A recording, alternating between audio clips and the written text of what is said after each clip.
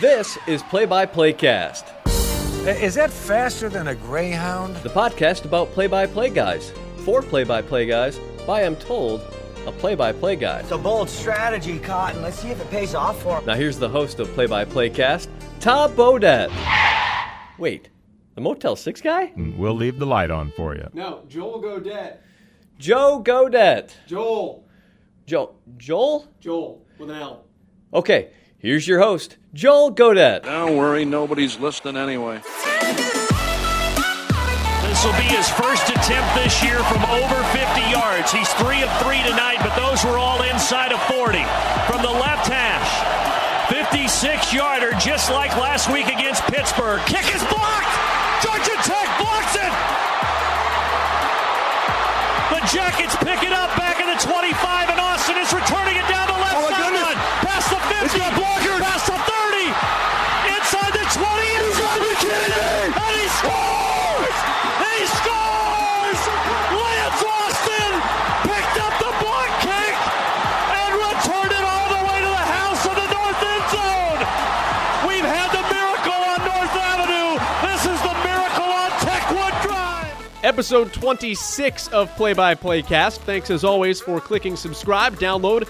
Joining us once again here, it's a podcast about play-by-play guys, for play-by-play guys, by a play-by-play guy. As always, if you would like to get in touch with the show, house cleaning notes off the top. You can reach out to us on Twitter. Use the hashtag PXPcast. You can also follow us at PXPcast. You can follow me at Joel Godet. You can email me as well, and I continue to say this. I've never given my email out on this podcast, but a lot of you continue to find it, so kudos to those of you that have done that. Our guest today is Brandon Gaudin. We will get to Brandon here in just a little bit, but scene setter for you, first off. I'm currently walking around my office at Ball State University. It is 11 o'clock on Thursday night. Ball State has just finished a women's basketball game with the Purdue Boilermakers. I'm staring at a green screen painted on my back wall right now. Our student worker, Dylan Thompson, diligently working at his game recap. Yep. That's good. That was good. It was a solid cameo right there. Such is the life we lead sometimes in this industry. Stretch of 4 games in 8 days here at home for the Cardinals, both men's and women's basketball on radio and television, so a little bit going on. But anyway, Brandon Gaudin is our guest here this week, guy that has 3 really cool jobs. He's the voice of Madden, he works for Westwood One, and he works for Big Ten Network. Most recently, he was the voice of the Georgia Tech Ramblin' Wreck. He replaced Wes Durham there. And before he was at Georgia Tech, where he had some, monumentally awesome calls, some really huge moments that he captured fantastically. Before he was at Georgia Tech, he was at Butler, where he also had some really cool moments that he captured fantastically. And, some parts of this industry are being really good, and Brandon is really good. A tremendous young broadcaster, up-and-coming riser through this industry on his own talents. But parts of this industry, as we talk about a lot on this podcast, everybody's path and journey is irreplicable. It's their own. There's no right or same way to get to different places. Some of it is right place, right time. And being at Butler gave Brandon an opportunity to call a lot of big moments and call them really well.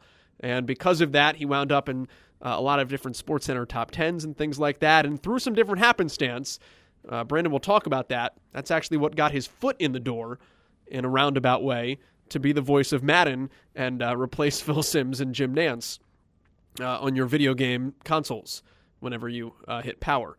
So a lot to get to with Brandon, a lot of really interesting things. We talk about agents toward the end of the podcast. Some people have written in or tweeted in or Facebook messaged in or emailed in about wanting to hear a little bit more about the agent process. So we get into that with Brandon Gaudin at the end. Talk about his run at Butler, talk about his run at Georgia Tech, talk about big call moments. But we first start talking about the one thing that I found most intriguing, and it's because it's part play-by-play, but part something that most of us, all of us, don't get to do on a regular or any basis, and that's be the voice of a video game. We get to be the voice of the video game when we do it ourselves, when we were 12, sitting in our bedrooms, but not the real one that comes with the game. So that's where we start our conversation. It's Play-by-Play Cast this week here with Brandon Gaudin. Yeah, and the question that everyone has asked is, and I get it, why in the world would Madden choose Brandon Gaudin after Jim Nantz to come in and do their play-by-play?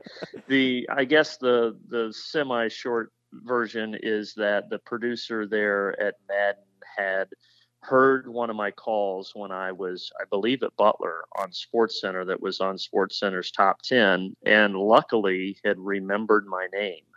And when they were considering moving on from Jim Nantz and Phil Simms and going in a different direction, they were going to bring a bunch of people into audition. They were soliciting people in the office, who should we bring in, et cetera, et cetera.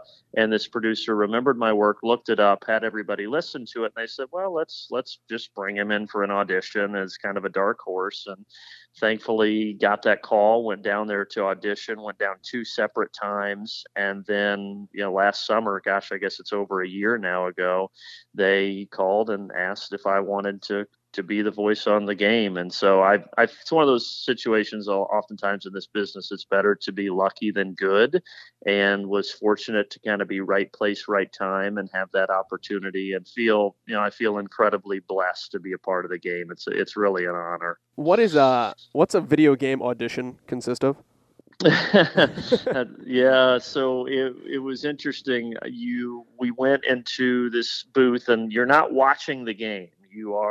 They give you a piece of paper, and it has the situation on it. So, for instance, it would say Andrew Luck drops to pass, looks to his right, throws, and that's complete to T.Y. Hilton at the 30. And everywhere where I paused in there is what they call stitching. So they stitch those different sound bites together, call them 4 or 5 different sound bites in one play, and hopefully the listener thinks that it was all called at the same time, when in actuality, those 4 or 5 sound bites were probably recorded on 4 to 5 separate weeks. And so the audition was basically focused on, can you stay consistent with your tonality while calling a play, but also having the right voice and being excited at the right time. So it was a lot of reading plays with breaks in between what's going on in that individual play. And then they basically judge you and say, all right, is that good? Is that bad? Can you work on this? Can you say that differently? Can you get more excited here? And it was just a bunch of going through plays and trying to see if my voice fit with their stitching model and the excitement level that they were looking for. That's great. I mean, it's funny because you think back to video games. I'm thinking 10 years ago, because that's still what I play, because I own a GameCube. But I always remember it would be the Colts are going for it on 3rd and 2. How many different things do you have to read to get that all to work out so they can piece things together the right way? Yeah, you read a lot of different things. And by the way, I'm with you. I mean, I started video games with Super Tecmo Bowl when Bo Jackson was running out quarters by evading all tacklers for 5 minutes, and you had 2 buttons and a start and select. So I'm with you. It's just real quickly, it's amazing. There's 250 people that work year round on that one video game alone, that Madden game. And so it is such a big animal of which I am such a small part. And there are so many very, very intelligent people that are much smarter than I that have to take all these stitched lines of audio and code them so that they fire in the game correctly.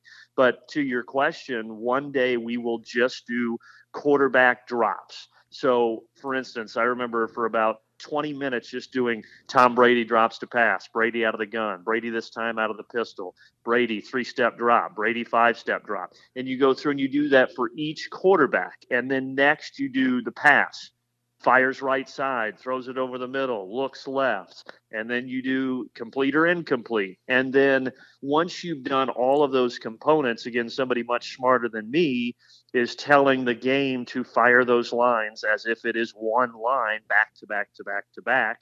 And hopefully the tone of my voice matches over all these different weeks and months, and it sounds fluid.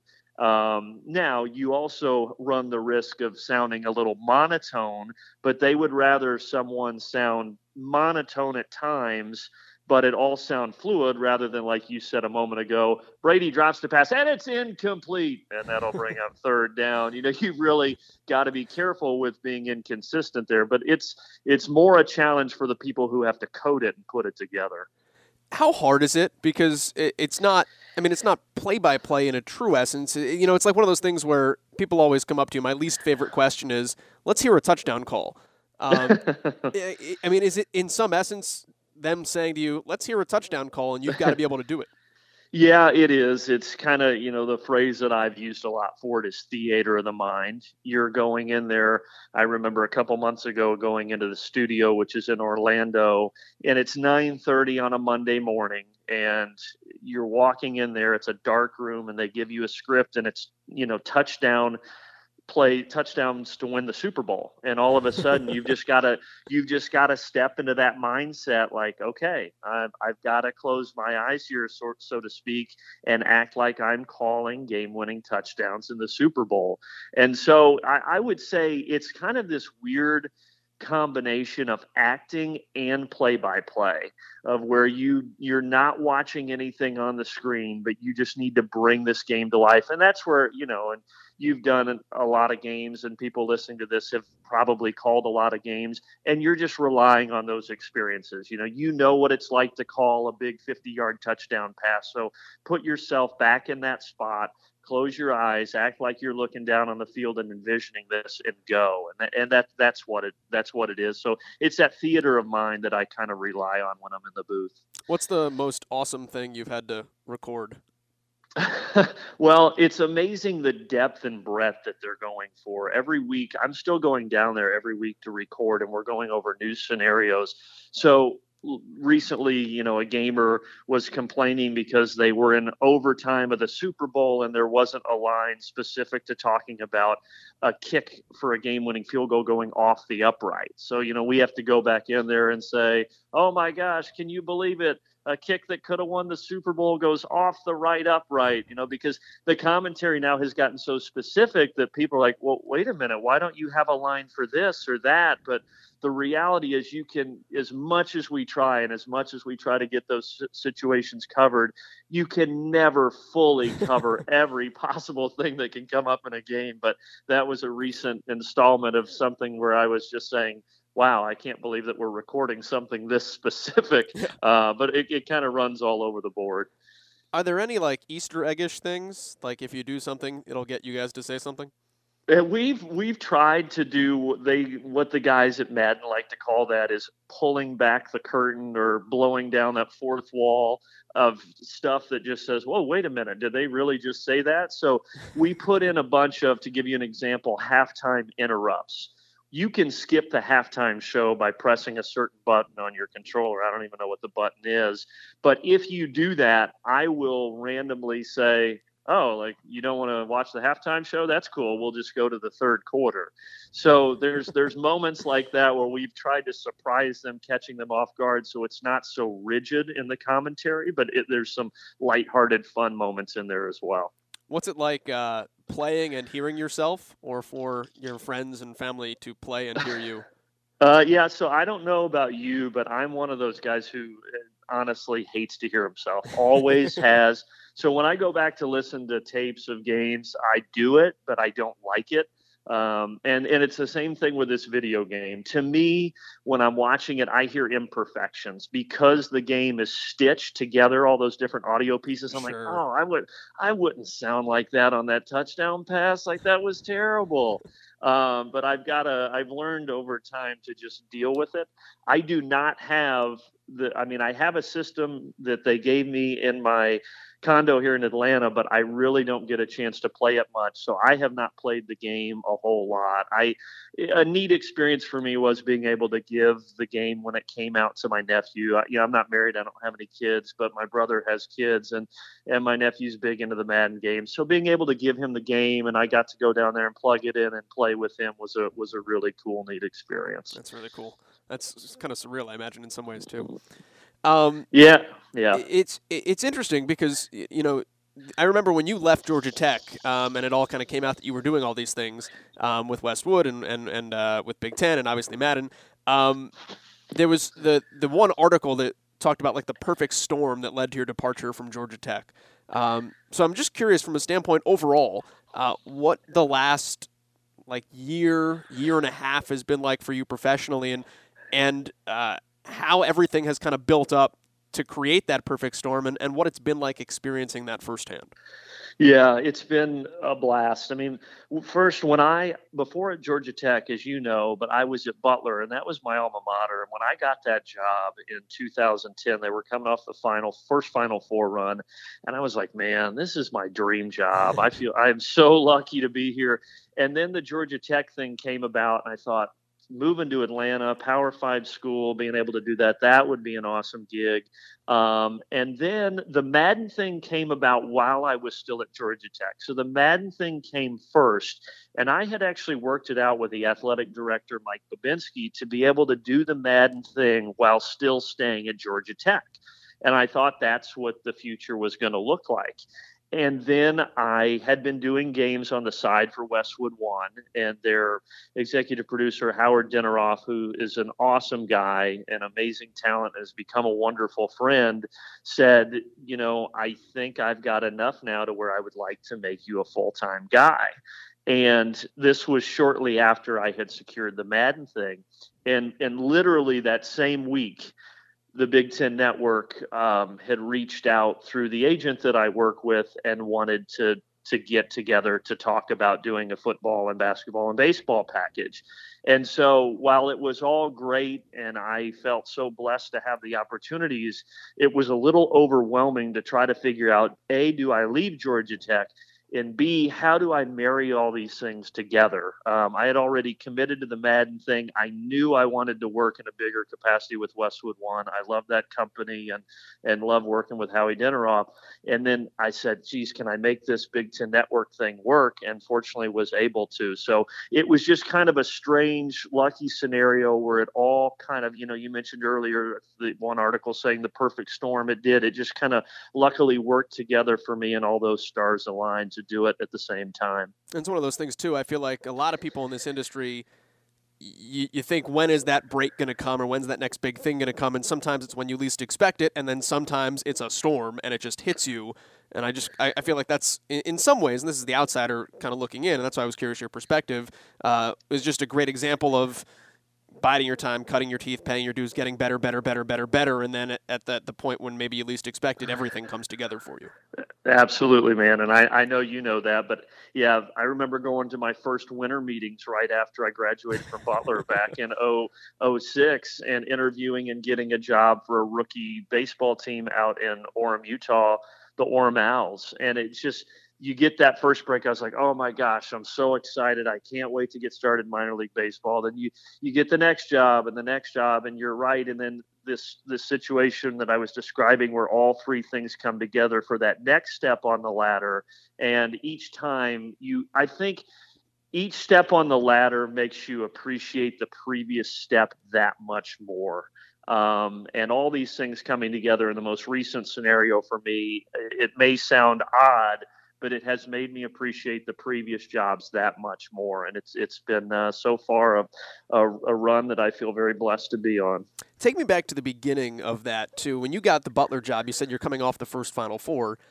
What's it like for you to walk into then that second Final Four, and here's your first year doing it, and you're thrust into a pretty big spot, and I mean, you're winding up on SportsCenter a couple of times, and people are really hearing your calls in your first year doing something.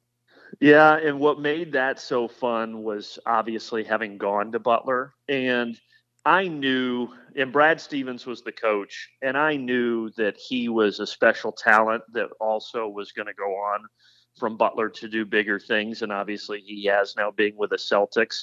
So it was kind of this, oh my goodness, not only am I at my alma mater, we're going to the Final Four again, and I'm getting to do it with great people. And this guy who I believe one day is going to be looked at as one of the greatest coaches ever in basketball. And I still think that when it's all said and done and his career's over, will be the case. So that was just, I remember when we won the first tournament game on a buzzer beater against Old Dominion. And that year Butler was an 8 seed. And it's kind of like, you win that first game and everyone goes back to the hotel. You're like, oh, we won a tournament game. How awesome. Like, this was on my bucket list. Whatever happens from here is gravy. And then you get back to the gym that next game. We were playing top-seeded Pittsburgh, and it got close at the end. I was like, all right, let's just win one more. I just want to get to the Sweet 16. You pull it out, you get to the Sweet 16, you're playing Wisconsin. You're like, all right, just one more. I only want to make it to the Elite Eight. Like, then I'm happy. And then you get that one, you want to go to the Final Four, and it just kept kind of getting better and better as the tournament went on. But it was, being there at the Final Four in the national championship game, although the final game didn't turn out as we had hoped, it will forever be one of the top experiences in my broadcast career, no matter what happens from here on out. How much better did you get during that run?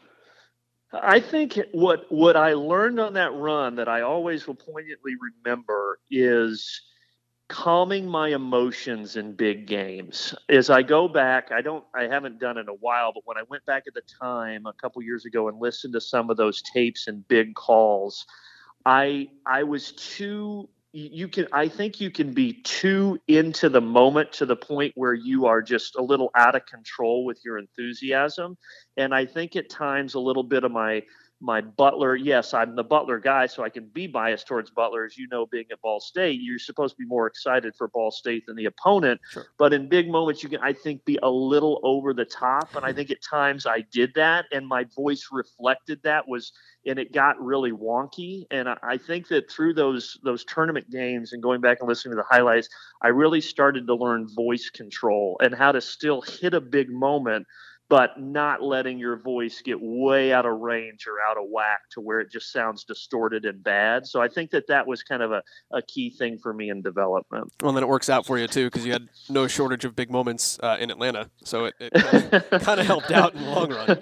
Yeah, it's funny. Someone said to me when I left Georgia Tech, if you look at the calls that you've had, you've been in some good games. And that's exactly right. Like, you and I, we have no control over what the people on the field or the court do. We're just lucky if we're there for a good ending. And I have been lucky to be there for a lot of good endings at not only Butler, but then Georgia Tech's football team had two of the most historic games in their history during my 3 years there. And it's just luck. I was in the booth for the call. And so, again, right place, right time some of the time. This might be a little inside baseball, but what did you learn about voice control, and how did you get better in that specific area based off of all those experiences?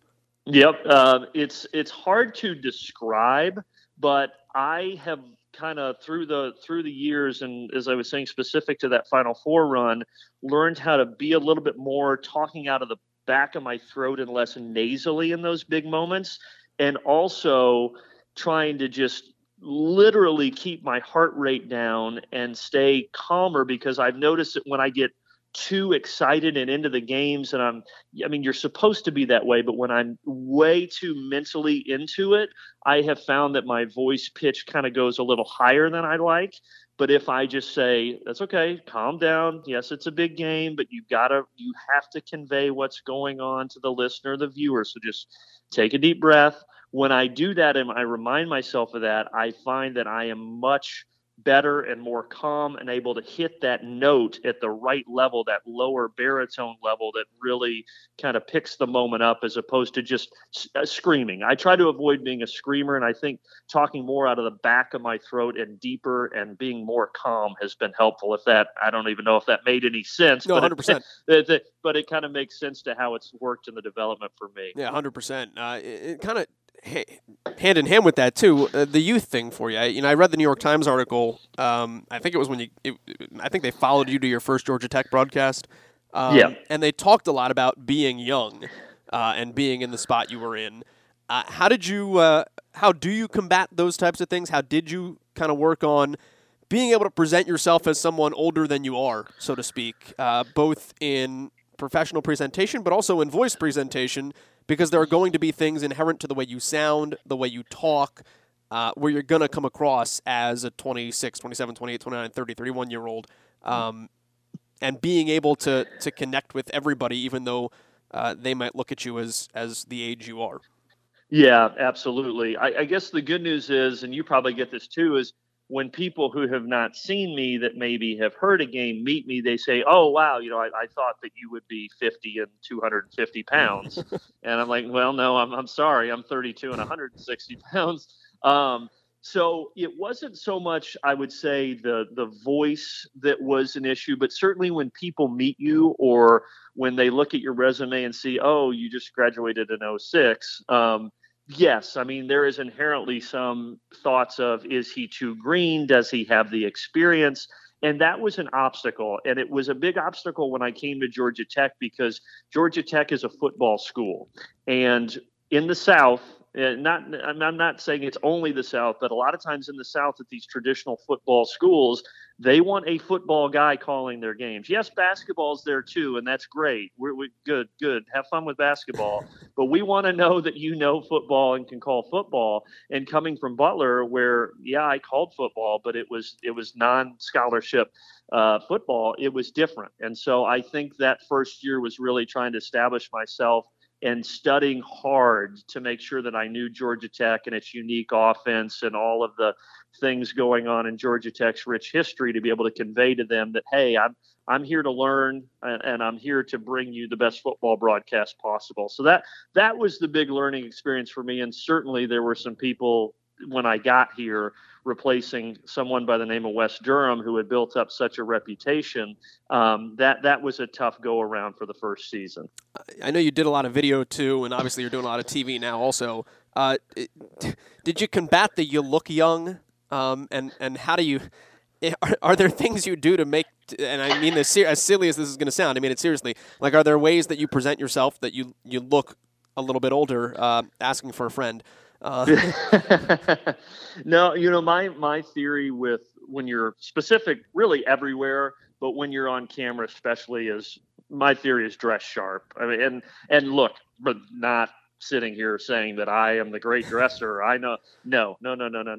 In fact, my sister has to help me with a lot of my outfits, as pathetic as that is. But my theory is look sharp. I mean, I know that sometimes, and believe me, I've been there, finances can be tough to go out and buy a nice suit and do that. My first job, I was making $500 a month in minor league baseball, so I get it. But I like to have a couple nice suits that are really good fitting and a pocket square and a nice powerful tie that pops. I think that when you look sharp on camera, it helps to combat your youth.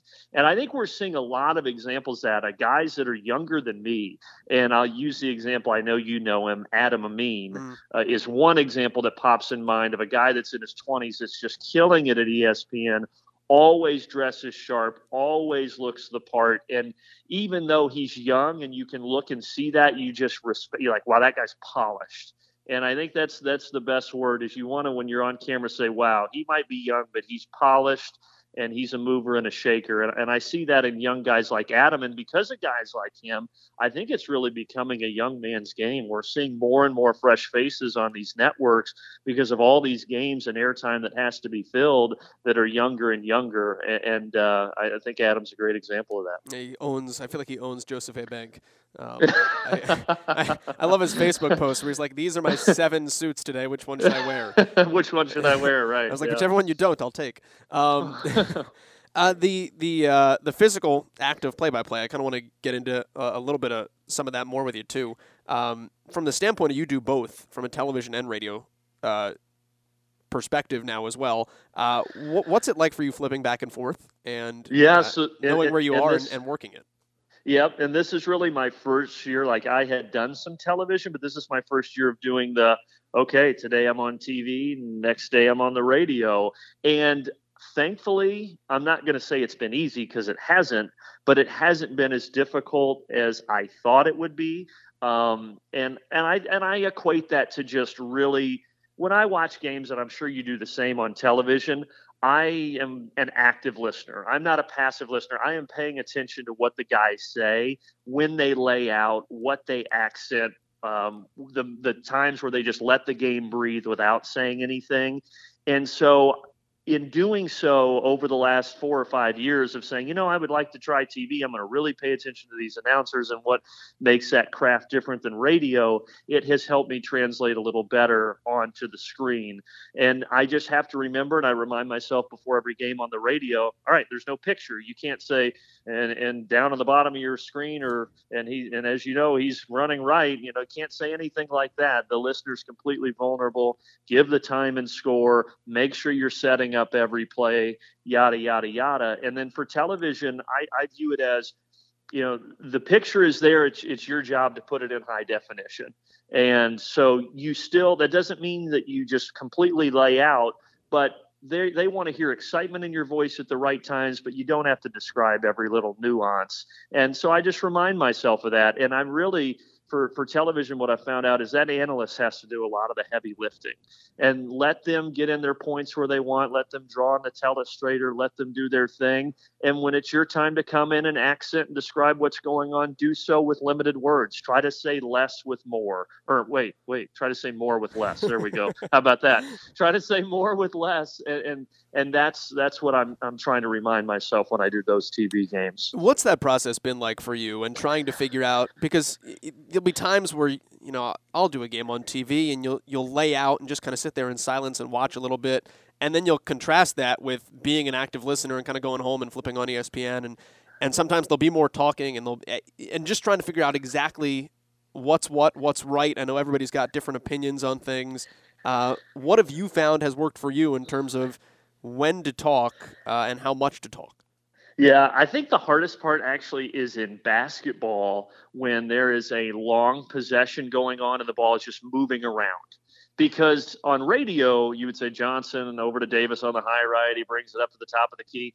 But in basketball, when there so many passes and movement are going on in one possession, it's kind of like, okay, do I keep saying where the ball's moving, or do I just kind of back up and say, and they're up 3 and looking for more? I think that's kind of been the hardest thing, and it's a gray area. A lot of different guys do it differently, but that's an anomaly. That doesn't happen a whole lot. Usually the possessions are quick, and I always describe the shot, but I try to vary it. Sometimes if a three-pointer, I'll say Davis from the corner, and if it goes in, I won't even say anything. I'll just let the picture in the crowd cheer, but sometimes I'll say Davis from the corner, and he got it.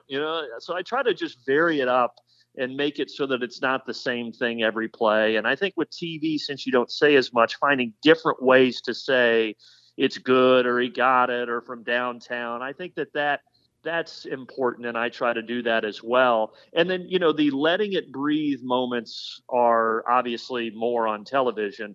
And I had Penn State, Minnesota in week 5, 6, somewhere in there. And it was at Penn State. It was in overtime. And I thought it was going to be a big finish. And I just reminded myself, if this ends on a big play, Brandon, lay out. And it did. Penn State at home, and first play of overtime after Minnesota kicked a field goal, Penn State handed it off to their running back, Saquon Barkley, and he ran it straight up the middle into the end zone. And the place went nuts. And I just said, and he gets it to Barkley, cuts it inside. Barkley, touchdown. As soon as I said touchdown, I said, do not talk until this crowd starts to die down. And thankfully, I remembered and I did that, and we didn't have anything being said for 48 seconds. And then the analyst came in and said, what a play, and broke it down. But that was a good moment for me, going back and watching it, just seeing that I think that was the right decision. And had I not reminded myself of that, I probably would have kept going with the call and talked over the crowd in the celebration. So I'm really trying to remind myself in those big moments just to let it breathe. How much do you still watch back? With the amount of games you do, how much of a chance do you get to do that? And then what are you looking for most when you do that? Yeah, it's hard right now, as you know, with the crossover season going on and the trips to Orlando for the Madden thing. But I do download or DVR one or both the games that I've done. And right now, since I've done more radio than television and I don't have a lot of time, I'm trying to focus more on watching back for TV. So I have watched back the games that I have done. for basketball, and then the ones that I did for football for Big Ten Network. Big thing I'm watching for is what we're talking about. Am I talking at the right times? Am I talking too much? And then the other key thing that I think is more important for television, am I listening to my analyst? Because I think we all get so caught up on, okay, I said that, what am I saying next? Where's that stat I was looking for? What's the storyline on that guy? And then I'm not listening to what the guy next to me is saying. And, oh no, what did he just say? Am I going to say something that completely contradicts or goes on top of what he just said? So I have really tried to focus on going back and saying, Brandon, was your conversation with the analyst a conversation? Or was it just fragments of you not paying attention and you addressing whatever you wanted to say? Because I really think a conversation is important to have in a telecast, even more so than radio. Last thing I want to hit on with you, and I'll let you go on this note because I don't want to take too much more of your time. You mentioned agents earlier, so I'm just curious what it's been like working with one, what that relationship is kind of like at this level in this profession, and how that whole process works. Yeah, it's a process that by no means am I a master of, and just like everybody else, I was trying to feel it out. I did not have one until just over a year ago. It was when I got the Madden thing. The Madden thing came to me on my own, and I knew that Westwood One might be in the mix as well.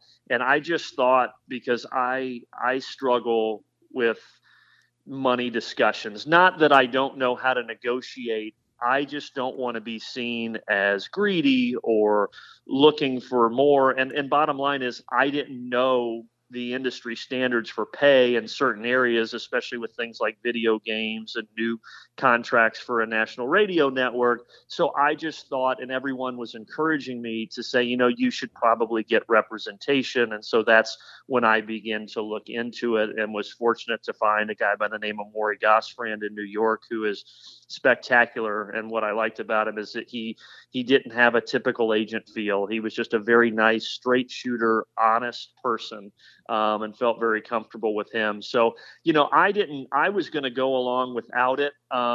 And I didn't really see the need for it. And then everyone said, with these couple things coming in, I think that it would probably be good just to have somebody in your corner to go over the contracts and stuff. And fortunately, Maury's been great with that. Do you get feedback from them? Or is it more a financial type deal, or what's it like? Yeah, no, they're great with feedback as well, and great with all the scheduling of saying, yeah, you might not want to do that game because you've got this game and that could conflict. And I think you're pushing yourself too hard right now. Why don't you not take that game and give yourself a weekend off? So he's been great with career guidance, with also just being someone to listen when I've had some issues with various gigs. And so it's kind of a combination of everything. And I don't know that that's true for every agent, and this is the only one that I've worked with, but Maury's been a breath of fresh air because he's been a friend and an agent, and that's really what I was looking for. Many thanks, as always, to Brandon Gaudin joining us here on Play by Playcast, episode number 26. By the way, if you just got finished with the episode and you said, gosh, I want more of this, and if you haven't heard all of the previous 25, they are all archived on iTunes, on Stitcher. We are now on Google Play as well, so you can find them all there, free and available to you. I got some really good feedback on the Matt Park conversation from last week. For those of you prep wonks out there, I'll be honest, I had never thought of it. Matt talked about the way he just keeps his charts for basketball particular. I used to just keep my own running score. I never thought about different markings for what kind of shot it was. Last couple basketball games I've had an X for a 2, one line for a free throw, and a circle for a 3, and my gosh, does it make it easier to do quick math in a lot of different ways. So I got something from that. Hopefully some folks out there in the podcast netherworld did as well. Another great guest coming up next week. I would be lying if I told you who it is, because we haven't taped it yet. But much more coming here on Play by Playcast. If you'd like to be that guest, just shout me out. We got a week. Let me know. Thanks, as always, for clicking subscribe, download. We'd mentioned it off the top. We'll mention it here, though, again, as Marshmallow is playing us out. But if you like the podcast, please leave us a rating or review. Certainly appreciate it. Tell somebody about it. Probably appreciate that more. But help spread the word about the Play by Playcast and what we've got going on here. Thanks as always for your listenership. We will see you back here next Friday morning when we'll drop episode 27 of Play by Play Cast.